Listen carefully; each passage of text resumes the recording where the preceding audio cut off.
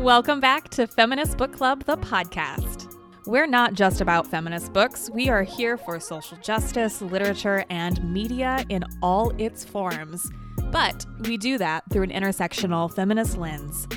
Thanks for being here. Let's get started. Greetings, friends. I'm Mariquita Guerrera. Since February is Black History Month, it seems like a good time to specifically and especially uplift books written by Black authors.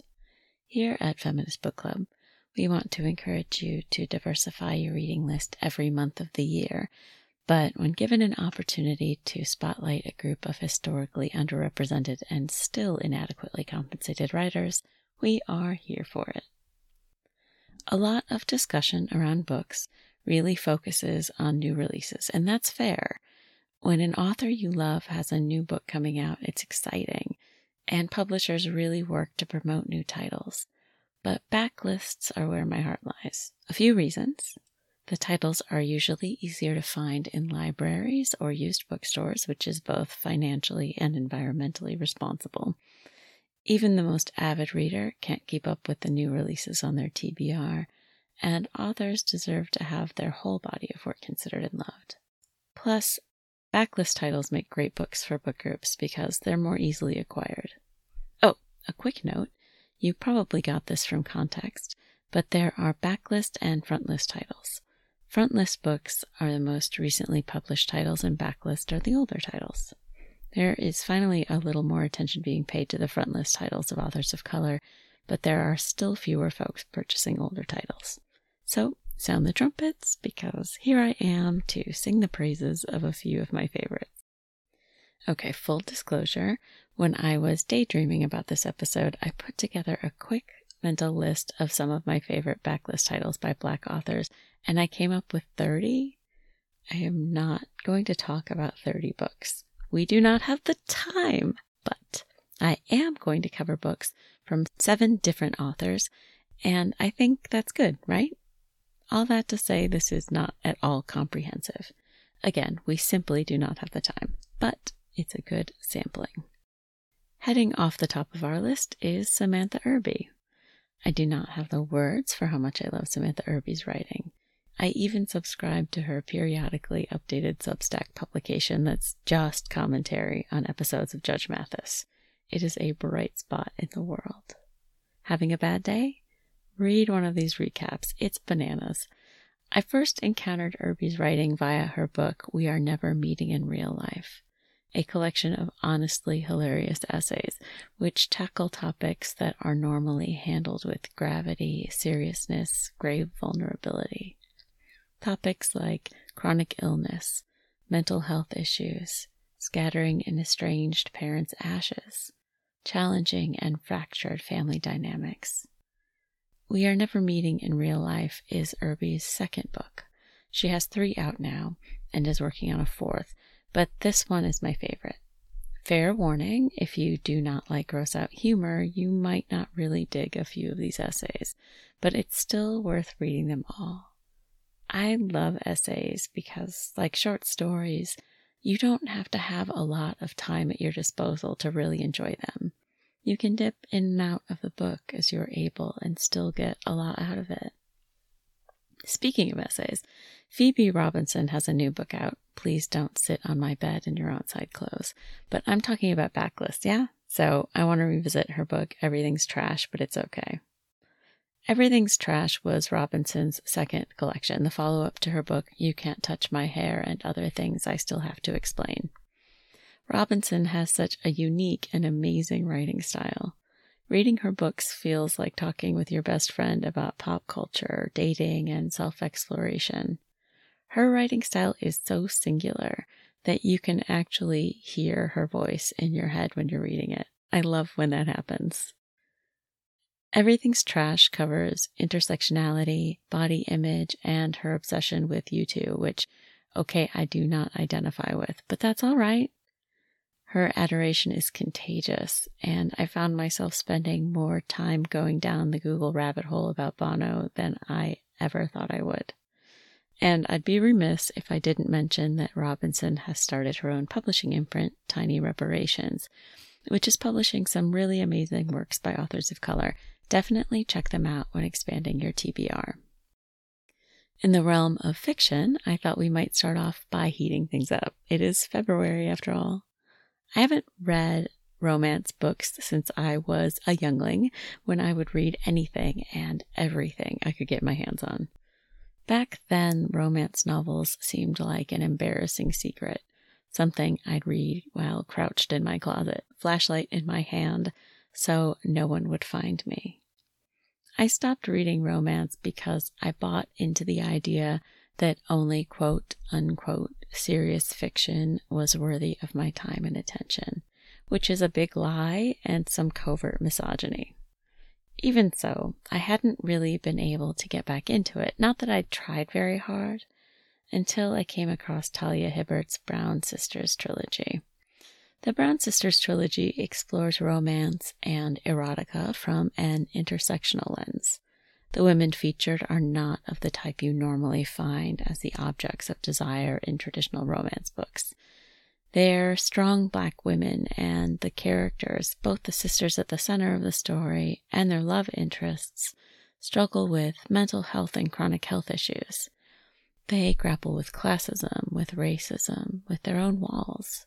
They're beautifully dynamic, not always straight, though they do all end up with men, and fallible in all of the real human ways. Hibbert knows how to write a sex scene too. So many writers fumble with this. I personally would be trash at it, but she does a fantastic job. The Brown Sisters trilogy is fun and funny, sweet and saucy, and well worth your time. Now for the, how would you categorize this? The weirder books? This is for all my book friends that like to veer from the conventional fiction path.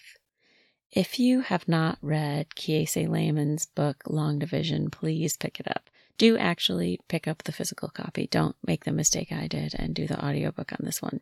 It's still great, but it is confusing and hard to follow. The physical book has a way to better guide you through the 3 different timelines arcing through the narrative, which the audiobook, just by virtue of the format, lacks.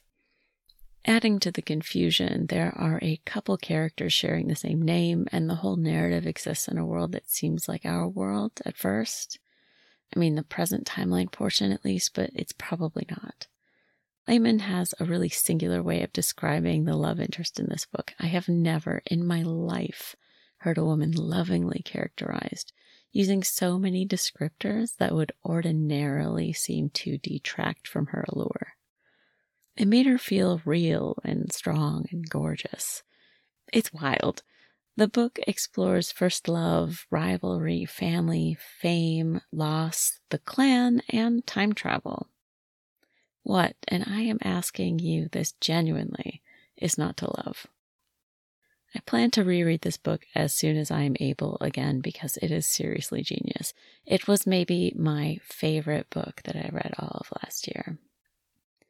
Helen Oyeyemi is another author that eschews traditional narrative. She has a new book out, Pieces, which I'm reading right now, and I first fell in love with her writing when I got an advance of her book, Boy Snowbird. But her book, White is for Witching, is my hands-down favorite of all of her works. It's also the one that is probably the most accessible to the most people, in that it is linear and straightforward. It's a Gothic novel. I love Gothic novels. Bring them all to me. But this one is fantastic. You like Shirley Jackson? Try White is for Witching. It's got a haunted house in which the house is the one doing the haunting. It's got creepy siblings and dark magic and grief. Like, who is living in the walls? Who? And how many floors are in this place? Friends, it has been several years since I have read this book, and I cannot shake it. I want to hand it out to all of my spooky story lovers. I wanted to do a whole episode just on this book, analyzing its pieces from a post-colonial standpoint, but it doesn't really work in that category since it takes place in England, so I couldn't quite make it fit. But here it is in all its glory. Please, please curl up with a nice blanket, a warm cup of tea, and read it. And then talk with me about it. I want to talk about it. I also wanted to talk about Akwaeke Emezi. I started off with Emezi reading their debut novel, Freshwater, which is gorgeous and turns and twists through your mind as you follow the narrator through her experience with alter selves. It's beautiful and dark and challenging. I haven't revisited anything else written by Emezi, though, until recently. In fact, I just finished Pet. Loved it. Neba talked briefly about this title in her Inclusivity in Fiction episode, which aired March 23rd, 2021. If you haven't listened to that episode, check it out. She has some great suggestions there. Pet is a YA novel that you could give to anyone who still has a block on YA, considering it juvenile. There is nothing juvenile about this novel. It confronts the way we allow evil to propagate when we refuse to acknowledge it or deny it exists altogether. The story contains depictions of characters we do not often see in literature, non-traditional families, a trans protagonist, a non-binary parent. None of these characters exist to prove their worthiness or dimension or humanity. Their transness, their non-binariness is not a plot piece to move the story forward or add depth. It's just who they are. A descriptor as vital as any other identifier, but not the point. Pet has our main character, Jam, and a word on the character names in this book, they are genius. It has Jam pushing forward into uncomfortable territory in the interest of providing safety and protection.